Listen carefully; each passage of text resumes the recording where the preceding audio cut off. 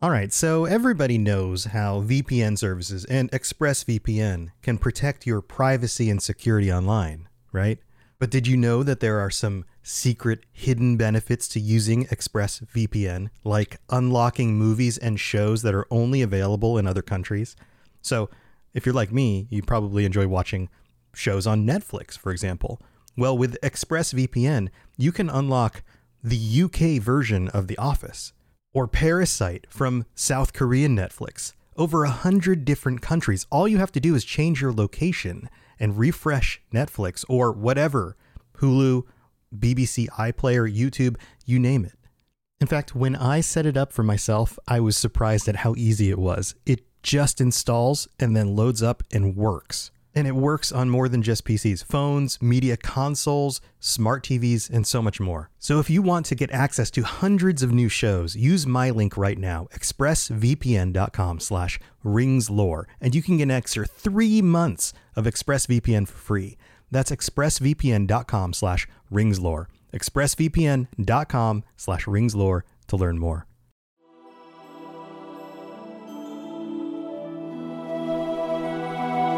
Welcome to the Lord of the Rings Lorecast, the show that explores the background of Tolkien's amazing world from the very beginning.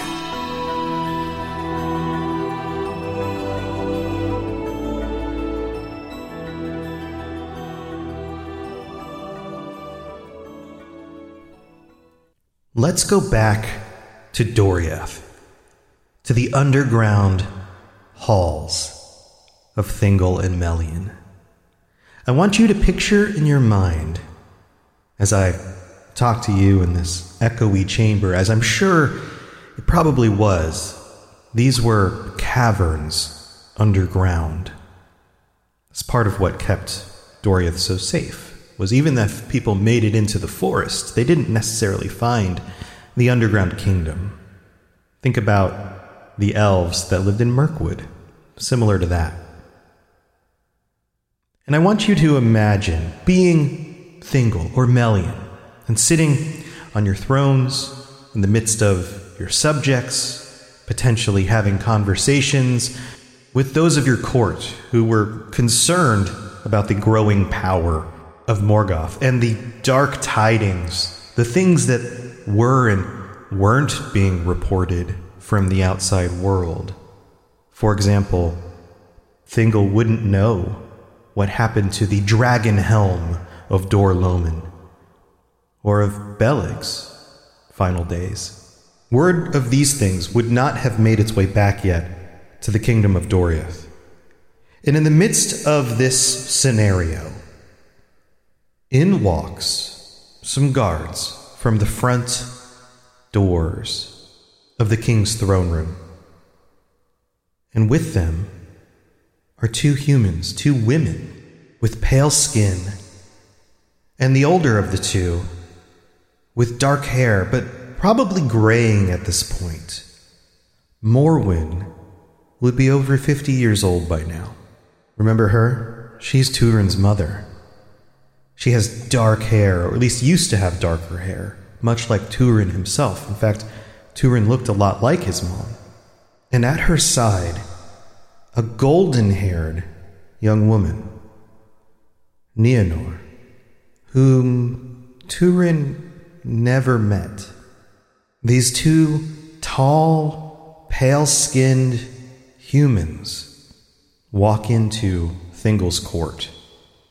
They had made the dangerous journey from their home all the way to Doriath, survived the borders of the forest, and were brought now by the guards in front of Thingol, asking, "Where is Turin?" And Thingol can only respond here that he does not know, that Turin left, and that there have been no tidings of the dragon helm, that he has somehow vanished from the land, and nobody knows where he's gone, if he still survives. And you can imagine, as a mother, Morwen did not want to hear this news. She was hoping to finally be reunited with her son because things had turned very dangerous in their homeland. and she was hoping that he would still be safe in Doriath. But he was not there. And you have to remember, Thingol in this story is not the same. He's the same person, but he's not of the same mindset. He's a different and changed person than he was during the story of Beren and Luthien.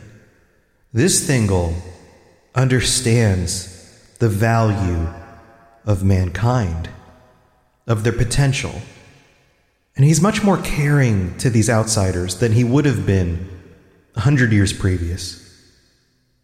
And so even though he can't give Morwen and Nienor good news or reunite Morwen with her son, he can take care of them and keep them safe. So Thingol welcomes the two of them into his care, treats them as honored guests, and allows them to stay, with the hopes that they would soon hear something, some word of what happened to the dragon helm of Dor-Lomin.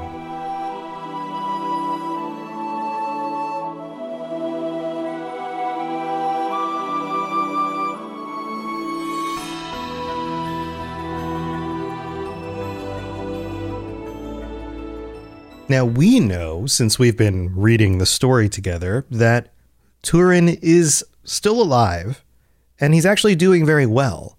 He's a welcomed guest of high honor in Nargothrond, and the elves there know that he is an absolutely amazing warrior. He is extremely capable, and he's not even wearing the dragon helm anymore. He's wearing this dwarf armor with this terrifying face that covers his head completely. And he wields the black sword. And none of the enemies that he is facing in the fields defending the area around Nargothrond know that he is the same individual who fought at these other locations previously and terrorized the orcs before.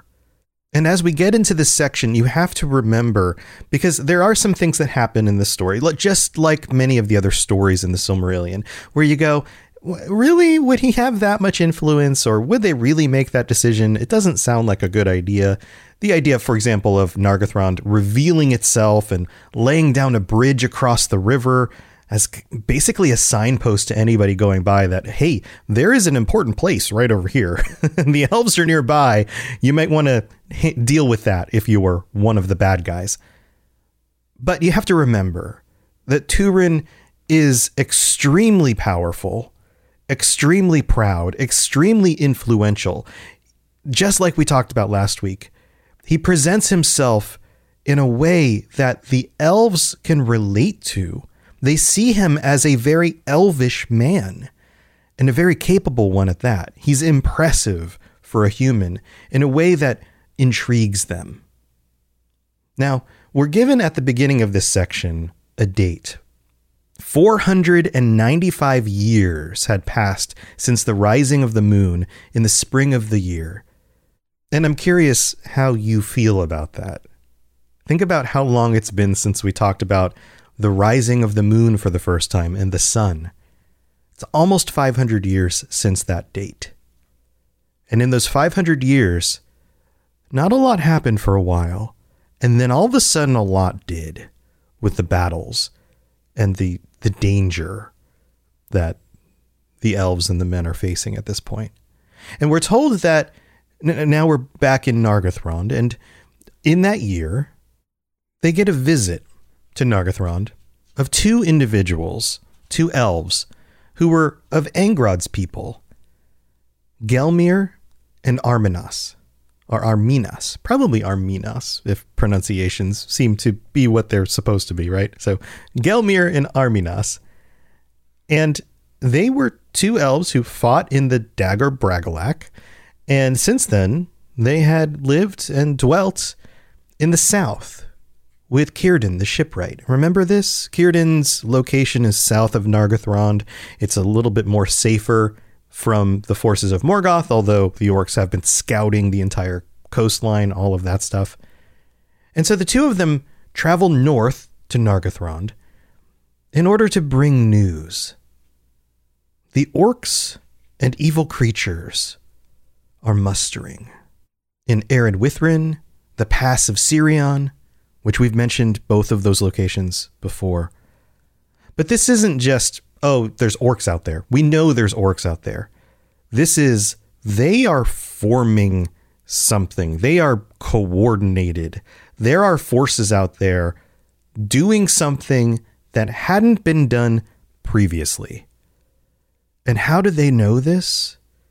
Because Ulmo himself, the Valar, the Lord of the Waters, went to Círdan directly. Círdan and Ulmo, I would imagine, have kind of a long-standing relationship. He is the ship maker.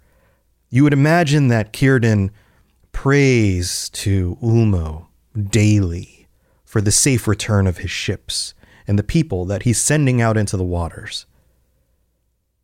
Ulmo brings to Círdan a warning. And from Círdan to these two elves, Gelmir, Arminas, the message is brought back to Orodreth, who is ruling Nargothrond at this point. And the passage goes like this.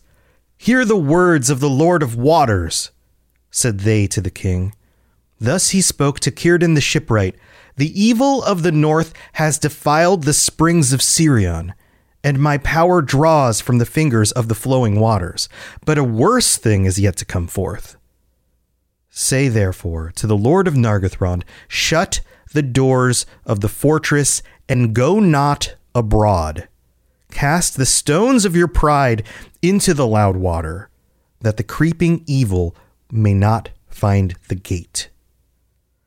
This is a very direct warning. This is something that we don't normally get. Usually when we have the Valar doing something in the world, or at least there's an allusion to them doing something to in the world, or there's a hint of it. So for example, the thunderstorms and the lightning making the orcs scared that Manwë was bringing some sort of terrible weather to bear on them or whatever, right? Like those kinds of things. But we don't normally get Ulmo himself going to one of the elves and having a conversation and saying, take this back to this person because they need to know this.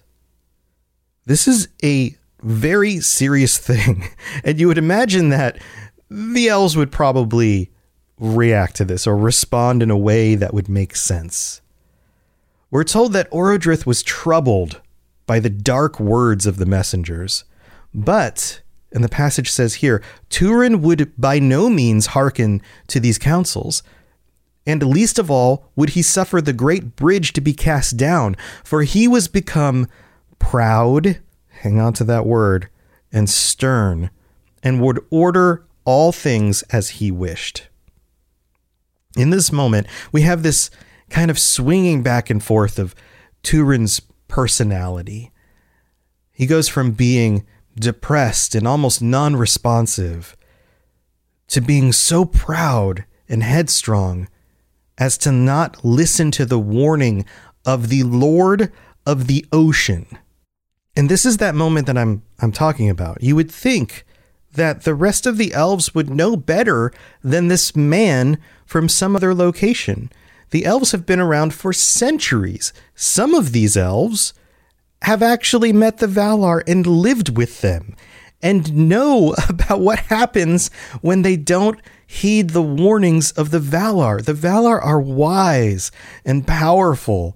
They understand the methods of Morgoth because they've been dealing with him since he went by the name Melkor during the forming of the very world.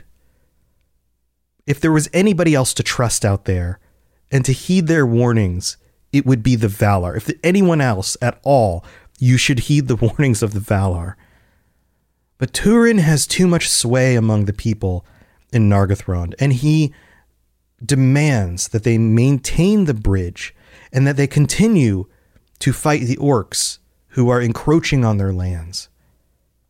And we get this passage here. Soon afterwards, Handir, Lord of Brethil, was slain, for the orcs invaded his land. Remember this. This is Handir of Brethil. We're talking about locations that aren't Nargothrond yet, but reasons why Morwen and Nienor may have been fleeing from where they lived in order to find Turin again and hide in Doriath. It goes on and says, and Handir gave them battle, but the men of Brethil were worsted and driven back into the woods. And in the autumn of the year, biding his hour, Morgoth loosed upon the people of Narog the great host that he had long prepared. We've seen this before. We've seen what happens when Morgoth bides his time, prepares a host, makes sure that it's ready and it doesn't bust out of the gates ahead of time, Glaurung, but creates a force. And usually when this happens, it is on a scale well beyond anything that the elves have imagined or feared. And speaking of Glaurung, he's still around. In fact, he goes with this host. And we're told, and Glaurung the Uraloki passed over on Foglith and came thence into the north vales of Sirion, and there did great evil. Under the shadows of arid Wethrin, he defiled the Ithel Ivrin, and thence he passed into the realm of Nargothrond, and burned the Talith Dirnin, the guarded plain between Narog and Tieglin.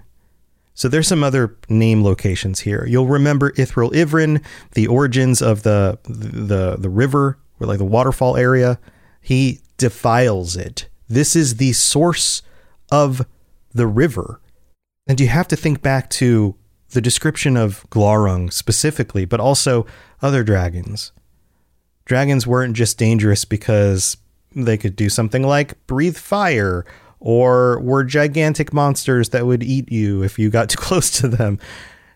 Glaurung himself puts out it's like a toxic, destructive, I don't know, it's a gas and liquid. He just to be around him is dangerous. And you also have to remember that Glaurung at this point does not fly. He is not a flying dragon. He is a worm. He is a creature that crawls on the ground on great limbs, and his belly slithers across the ground. And everywhere he goes, his very presence corrupts the ground and nature around him.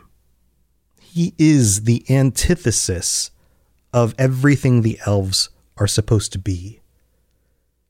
When the elves go to a place, they bring life, they grow plants, they become one with nature, they merge with the nature, and they work together symbiotically to create something beautiful and greater than what would have been there before. Glaurung does the opposite. He corrupts and destroys in his very nature.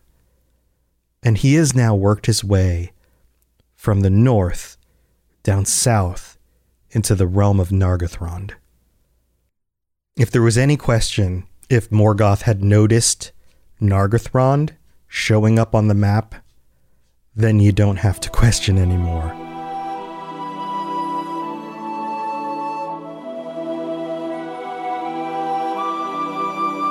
So let me tell you a little story. You know that we get sponsors on these podcasts, and Eufy, who does these smart locks with video cameras in them, reached out and they sent me a smart door lock with a 2K camera, a doorbell, and a finger reader, all the bells and whistles. And I was like, okay, cool. They sent it to me. I already have one on my back door. When I opened this up and installed it, I was like, why didn't I go with Eufy to begin with? Because this is a step above the one that I've been using. The finger reader just works. The 2K camera is so clear. I can see when somebody's at the front door, if it's Amazon or if it's somebody trying to sell me something. It even has night vision and works in the dark. It makes me feel so much safer. Plus, my son can just put his finger on the door and just come right in when he gets home from school. He doesn't have to worry about losing keys, and you don't even have to change the batteries in these because it's got like 10,000 milliwatt hour battery that lasts for like 4 months. Go check these out today. Search for Eufy Video Lock, that's EUFY Video Lock, or visit eufyofficial.com/video lock to see how you can gain complete control of your door. Again, search Eufy Video Lock. I think you'll love it.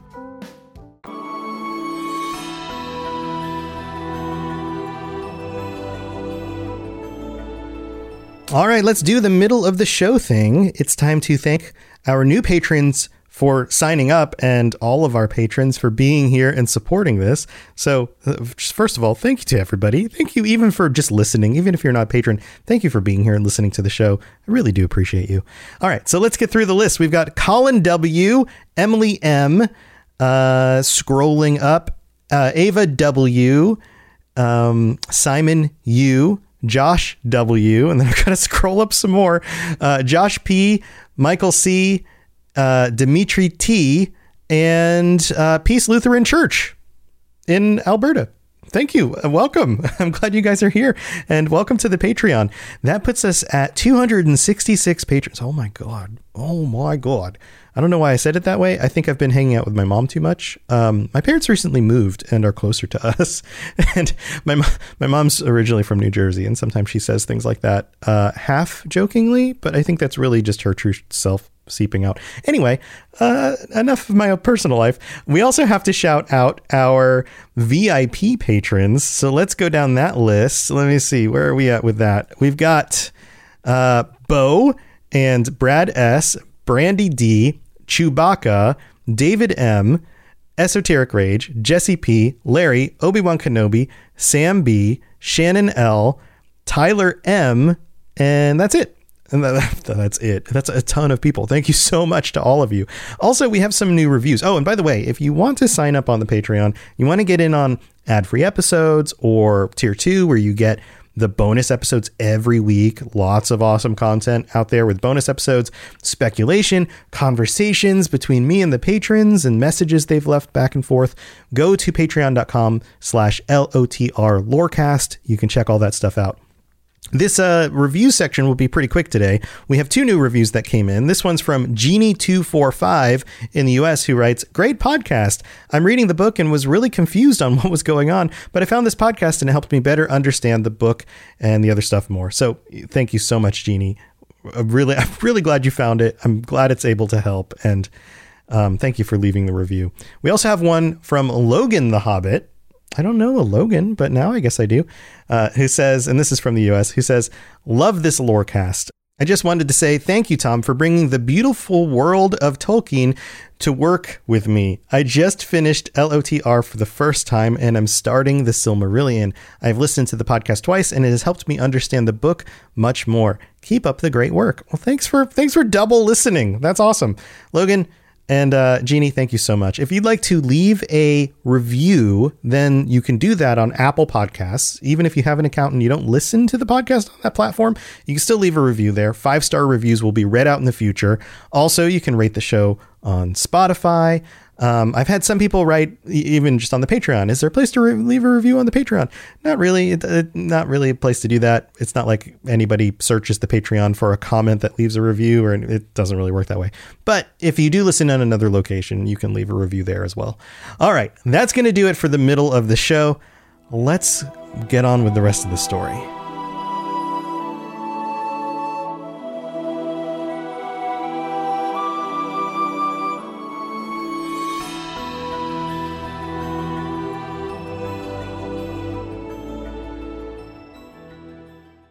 So you can imagine, once the elves of Nargothrond and Turin notice that Glaurung has been released out into the world again and is coming for them, it's too late. It's too late to take down the bridge. It's too late to go back into hiding. This is a fight that they cannot escape. The passage here says, "Then the warriors of Nargothrond went forth, and tall and terrible on that day looked Turin, and the heart of the host was upheld, as he rode on the right hand of Orodrith." You have Turin and Orodrith, the king of Nargothrond, the leader of the elves, side by side, ready to go to war with the forces of Morgoth on their own. The last time armies clashed, we know what happened. Almost all of the groups of elves gathered together, except for some of the hidden locations, and they, together at the height of all of their power, were not able to stand against Morgoth. There's a reason why that conflict is called the Battle of Unnumbered Tears.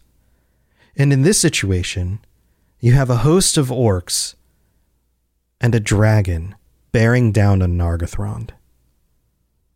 And we know how terrible it is because the passage says, "But far greater was the host of Morgoth than any scouts had told. And none but Turin, defended by his dwarf mask, could withstand the approach of Glaurung." I'm going to pause there. I don't know exactly what that means. Did the mask shield his face from the terrible sight? Was it a visual thing? Was it a fear thing? Was it something like the Nazgul projecting this fear wherever they went, and somehow the mask kept him from that? Was it a toxin kind of thing? The gases were coming out and somehow the mask filtered out the gas? It's not explained here, but it gives us another understanding of how powerful Turin is. And whether it's through the use of the mask or not, the fact that he is standing when the elves themselves cannot is not something that happens among the mortal men very often. And the battle begins. The fighting starts. And we're told that the elves were driven back and pressed by the orcs into the field of Tumhalad between Ginglith and Narog. And there they were penned. They basically were forced back into a little corner of the landscape where they couldn't get out. It didn't matter how much pride and arrogance, maybe even, these elves brought with them into this battle. They were overwhelmed by the numbers. It says here, "On that day, all the pride and host of Nargothrond withered away, and Orodrith was slain in the forefront of the battle." And we're not given a description of what Orodrith did. Did he take on Glaurung himself? Was he surrounded by a host of orcs? How did that happen? Or was it just a stray arrow? We don't know. We don't know. He doesn't get one of those great endings like some of the other elves. We just know that he didn't survive. He was at the front line with his men, so there's honor in that. But we don't know exactly how he was killed. And Gwyndor, son of Gulin, was wounded to the death. Remember Gwyndor? He doesn't make it either. And Turin comes to his side. It says here, "But Turin came to his aid, and all fled before him," because of the mask. The dwarf mask was scaring them away. "And he bore Gwyndor out of the rout, and escaped into a wood there, and laid him on the grass." And we're given this conversation, as we've been given before in situations much like this, where a dying character has their final words with the hero of the story or whoever. And some of you guys are probably catching on to the patterns here at this point, but you bet there's going to be some wisdom and maybe some foreshadowing in Gwyndor's final words. Then Gwyndor said to Turin, "Let bearing pay for bearing, but ill-fated was mine, and vain is thine." So what is that? I mean, this sounds Shakespearean, right? Let bearing pay for bearing. Basically, I saved you, remember that? And you carry me off here to try to save me.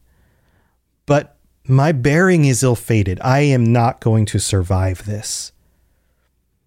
And then he gives him a dig. "And vain is thine." Your bearing is vain, basically. "For my body is marred beyond healing, and I must leave Middle-earth. He knows his time has come. He's not going to survive the wound that he just got. And though I love thee, son of Turin. Interesting point. Another, let's break this for a moment. Remember, he was speaking against him? This shows that Gwyndor's warnings to Findulas and to the other elves weren't because he didn't love Turin. It was because he could see in him the danger, the curse. Turin's doom was there, and he had eyes that could see that. And he knew enough to warn them of what would happen if they follow him. And look where they are now. In exactly the situation Gwyndor was trying to avoid, and it takes Gwyndor's life. And though I love thee, son of Turin, yet I rue the day that I took thee from the orcs. Basically, I wish that never happened, because we wouldn't be here right now. But for thy prowess and thy pride, still I should have love and life, and Nargothrond should yet stand a while. Now if thou love me, leave me. Haste thee to Nargothrond, and save Findulas. And this last I say to thee, she alone stands between thee and thy doom. If thou fail her, it shall not fail to find thee. Farewell. Quite the exit speech. I mean, this is a potent situation. Let's recap this for a second. But for thy prowess and thy pride, still I should have love and life, and Nargothrond should yet stand a while. If it wasn't for you and your stupid good ability to beat up a bunch of orcs, and your pride and your ability to convince the rest of these elves to do this thing that has now ruined all of this, I would still have love and life, and Nargothrond would stand for a while longer. Basically, he's saying, this is your fault. This is your fault. But in the end, I will give you a warning, because I still love you. Even though you did this thing that killed me and will probably destroy Nargothrond, I still love you. And if you love me, heed my last words. You didn't listen to me before. Listen to me now. Go back to Nargothrond. Save Findulas. Even though you know that you don't love her and want to be with her, even though she loves you, go save her. And this last I say to thee, basically, she alone stands between you and your doom. If you fail her, your doom will find you. And then he says farewell. How would you respond? We'll find out more next week about what Turin does about this. Thanks for listening to the Lord of the Rings Lorecast. If you'd like to learn more about other fantasy worlds, check out my other podcasts, The Elder Scrolls Lorecast, The Witcher Lorecast, and more at robotsradio.net. If you'd like to reach out, I'd love to hear from you.